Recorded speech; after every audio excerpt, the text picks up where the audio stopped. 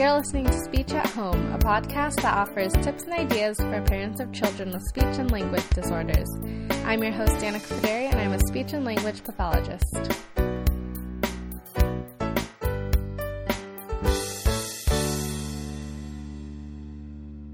You're listening to episode 13, and in this episode, I'll be talking about how to use magnetic building blocks for practicing speech and language at home.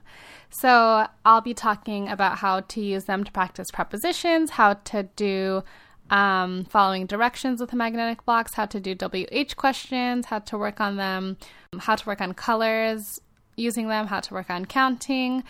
And so I'm going to start out with talking about prepositions. So magnetic blocks are really fun. They're really easy to build houses with. And when I work on prepositions, we'll usually build a house or a castle first, or you could even do a rocket. And then I'll place a toy. So I'll usually get like a farm set, or you could even do like cars and make a parking garage. So you can just pick out which toy you want to use with the magnetic tiles. And then, for example, so if I built a castle and we're playing with princesses and queens and toys like that, I would put the princess inside, and then I would ask them, where is the princess? And then they have to answer me, and they can tell me that it's inside the castle. You can put it on top of the castle and say, where's the princess now? And then they can say, it's on top of the castle. And then take the princess out and say, where's the princess now? And they can say, the princess is outside of the castle. So that's just a really easy way to work on prepositions. And then another thing you can do, so that would be more expressively. So you're placing it in and having them tell you where the princess is. If you want to work on it receptively, you can give them the princess and kind of give them directions. So this also works on following directions and say, put the princess inside of the house. Take the princess out, or put the princess inside of the house and then take the princess outside of the house. Or you can say, put the princess behind the castle or in front of the castle. So you can work on following directions that way and kind of incorporate prepositions into the following directions. For WH questions, there's these tiles that Picasso Tiles makes, and they have like these click-in tiles with pictures. So they have numbers on them for the click-in pieces. If you don't really understand what I'm talking about, you can go to my blog and see the tiles there.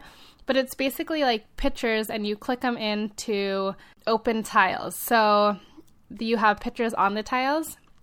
And then with these tiles, I like to work on WH questions. So for example, there's a piece and it has a picture of eyes.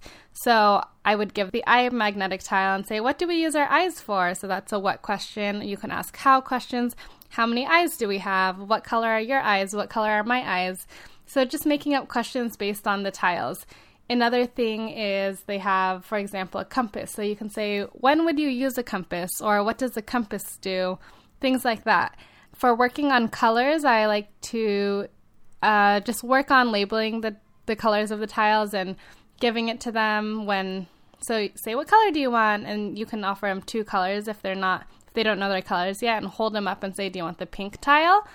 Hold up the pink tile, or do you want the blue tile? And then hold up the blue tile. And that's kind of an easy way to teach them colors. Another thing you can do is sort the colors. So let's put all the red tiles over here and then put all of the pink tiles over here. Just like that. It's really simple to work on colors with the magnetic tiles. For counting, those click-in tiles I was talking about, they have tiles that are numbered 1 through 9. So I like to put those in order, and then we count the tiles and point to each of the numbers. And then another thing is that same set, they have corresponding tiles to each of the numbers. So for example, they have a number 7 tile, and then they also have a tile that says like 7 continents or something like that. So I like to find the corresponding tile that goes with the number, and then we can count continents.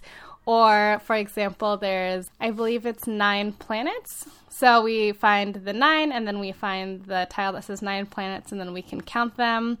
Or you can count them and then find the corresponding tile.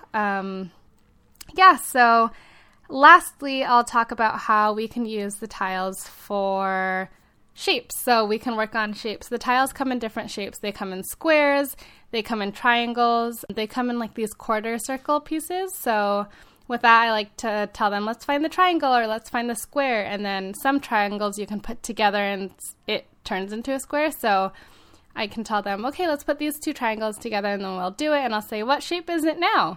And they'll say a square. And then you could add 2 squares together to make rectangles. You can just kind of get creative. But that's how I like to use my magnetic tiles for speech and language. Yeah, and plus they're really fun to use and kids love them. So you can find me on Instagram at slp.resource. And on my Instagram, I talk about different activities for practicing speech and language, kind of like this. And yeah, so listen in next week. Thank you for listening to Speech at Home.